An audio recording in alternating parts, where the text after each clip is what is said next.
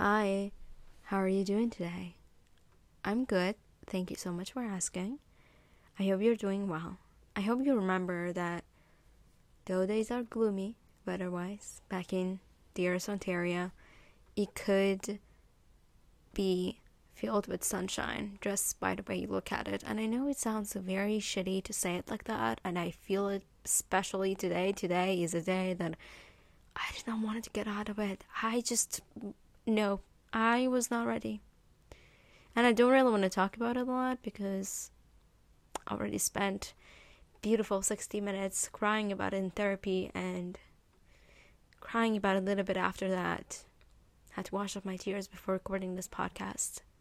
So yeah, I don't really want to talk about it, but people have those days, and those days happen. And the fact that you just get up and do something with it, or even if you just choose to stay in bed because you feel like you need it, that's also okay. Both options are perfectly fine. And I want you to give yourself that space. I don't, but you should do it. I heard it's pretty good.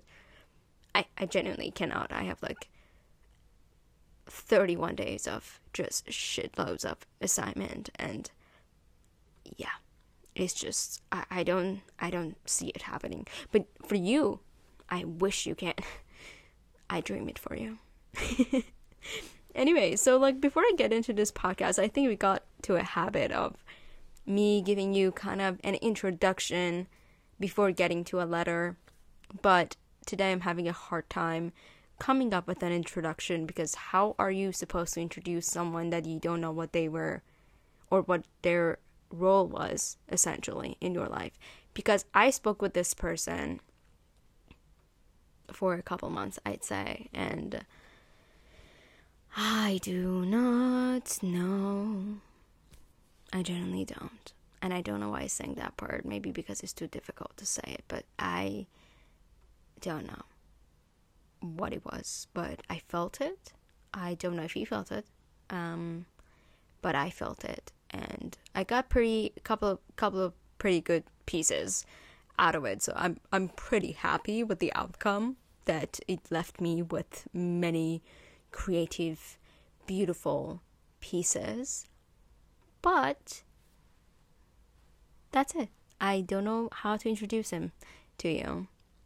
It's very difficult, but I wrote this letter, I think, right after something had happened, and like it was completely done deal between us, and I realized that whatever that was done with, but it was done.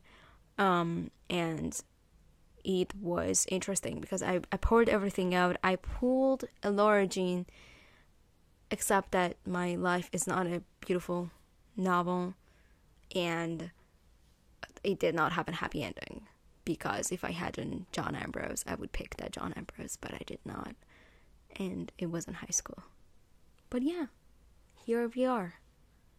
That was not a lot of context I gave you, but all you need to know is that university is a wonderful place where it gives you many people, and you're so lucky that by the time you reach your 4th year, which I am right now, you have the ability to literally pick who you want to have in your life.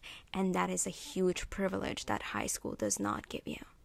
And I am grateful and thankful for the ones that are in my life. Really love them. They're really cute, really wholesome, really appreciate them. But without further ado, here's to episode 8 of Letters Never Sent.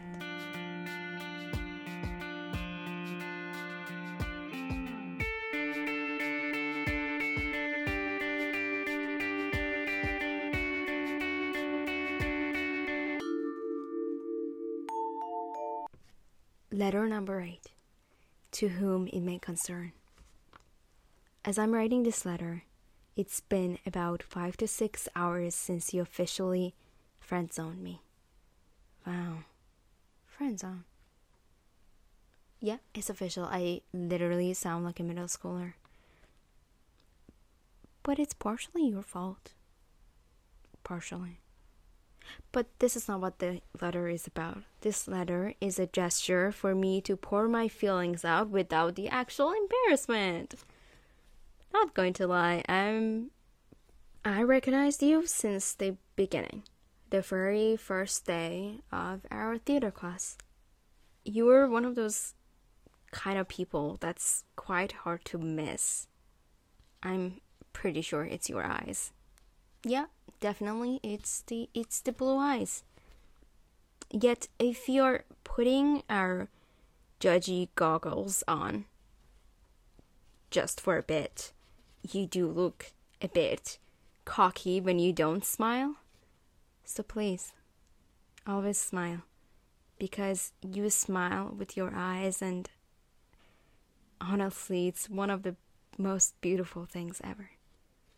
But yeah, I did notice you always keeping your head down with that puffy blue jacket and caps you wore as the seasons passed by. I even saw you here and there, sitting outside, talking to a girl or two. I saw how attractive you look, but didn't quite notice the beauty in you. Not many people do. I don't know, maybe it's the empath in me. But that year happened. And honestly, I never thought I would have the guts to tap on your shoulder, because there was you, and well, there was me. And I know you can't imagine, but the second year me was not as confident as she should be. And I never know why you got my number that night. Maybe I will never even find out. And despite all the confusing double-sided shit you tell me, honestly, I actually very, very weirdly wanted to know everything about my life and wanted you to tell me things. I never know if we were being flirty or cute, but that's not your fault. It's just my problem. I can never tell the difference between friendliness and just flirty. Because for me, so I am very obvious, like you can completely tell, because when I flirt with you, I look like a crazy maniac, but when I'm just being nice, which is me 99% of the time, I never flirt with people. I'm just being nice and kind and caring, but you you just called me bro that morning over text. They say that if someone really cares about you, they will make the time. And fuck it, you used to make the time. Or it was just my brain telling me that you used to make the time, but I'm assuming you were busy with school, but I know I already told you that year, but I was very proud of you, how you were strong and hardcore killing it at school and life. And also, babes, I hope you know that it wasn't your fault. It was just me thinking that we were something. But I'm an overthinker, and one should not trust an overthinker's mind sometimes. And by one, I mean me. I shouldn't have trusted my heart. Should have let my gut take over. And damn it, they are right. When you feel those butterflies tingling in your gut, you run. You run the other way until the butterflies calm down, because they do not mean love. They are warning you of a danger that your heart cannot handle. But also, again, my faults for thinking that an Aries and a Gemini could essentially work. It's just doomed from the beginning. You couldn't share a feeling, and I could not express them.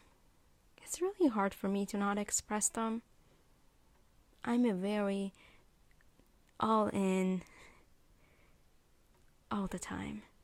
I take chances, but I take them with love and passion, and I do the same thing when I try to let someone in my life.